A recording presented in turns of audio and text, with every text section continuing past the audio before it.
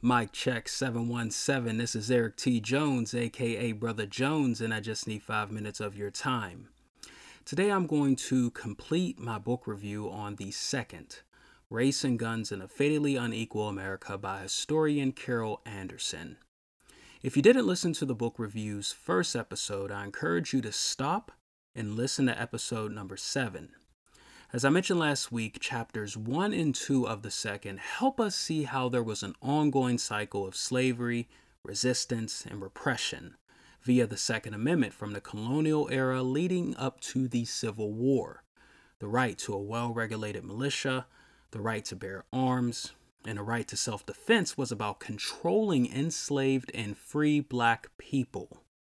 Chapters 3 and 4 review the initial backlash against emancipation and how that resistance established a precedent against black citizenship. In Chapter 3, Anderson writes, the United States responded to freedom by granting whites the right to kill Negroes. Far too many whites were unwilling to accept black citizenship, so they resorted to violence. Andrew Johnson was apathetic toward the backlash. He pardoned Confederates, enabling them to reassert control over the South. I'm going to read a graphic quote from the book that captures the essence of this violence. It reads, Johnson was also unfazed, as his emissary, Carl Schurz, reported in late 1865 on the miles and miles of recently butchered black bodies, hanging from trees, lying in ditches and clogging roadways, dismembered limbs strewn everywhere, severed ears dotting the landscape, burning and decomposing flesh, making it almost impossible to breathe. Anderson's investigation of this violence from Reconstruction through World War I demonstrates the outright hatred some whites projected on the blacks. Good Negro, bad Negro, soldier, civilian, it didn't matter. Their emancipation was threatening. She assesses 4 race massacres in the 19th and 20th centuries that underscore her point. Number 1, the Colfax Race Massacre. Number 2, the Hamburg Race Massacre. Number 3, the Atlanta Race Massacre. Number 4, the Elaine Race Massacre. If you aren't familiar with these events, please look them up. But Anderson shows how white posses, with assistance from the military, violated blacks' right to self-defense. In addition, she notes how this violation was reinforced by the Supreme Court. In United States v. Cruikshank, the court nullified enforcement acts aimed to protect blacks from the KKK. Even the United States' entry into World War I to make the world safe for democracy, Woodrow Wilson's words, not mine, failed to equalize citizenship.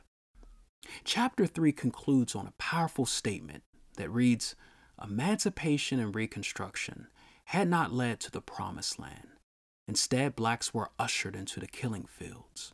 African Americans' military uniforms angered, their self-defense enraged, their right to bear arms triggered, their claims to citizenship lynched. Chapter 4 discusses the Black Panther Party for self-defense and the contemporary events that define the Black Lives Matter era. I emphasize the Black Panthers' original name because one of their primary objectives was the eradication of police brutality. The Panthers patrolled their neighborhoods, gun in hand, policing the police, which enraged law enforcement. They couldn't fathom being monitored by blacks who understood the law and exercised their right to open carry. As a result, law enforcement convinced California State Representative Don Mulford to spearhead an assault on blacks' constitutional rights through Assembly Bill 1591, also known as the Mulford Act, which made open carry illegal. On a federal level, the Gun Control Act of 1968 responded to the race rebellions during the 1960s across the country. Unfortunately, politicians like Richard Nixon exploited this social unrest for political gain.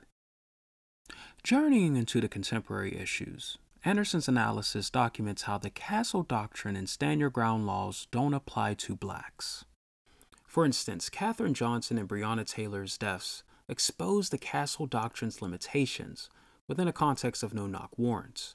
Regarding Stand Your Ground, well, you should know Trayvon Martin's death proved that got nothing to do with protecting our lives. In epilogue, Anderson compares the Kyle Rittenhouse and Tamir Rice incidents to bring her point home. Rittenhouse illegally purchased an AR-15, traveled to Kenosha, Wisconsin with bad intentions, murdered 2 people, and was taken into custody alive. Meanwhile, Tamir Rice had a toy gun and died within seconds of police arriving on the scene. No questions asked. If you want to know why, you don't have to look any further than Tucker Carlson.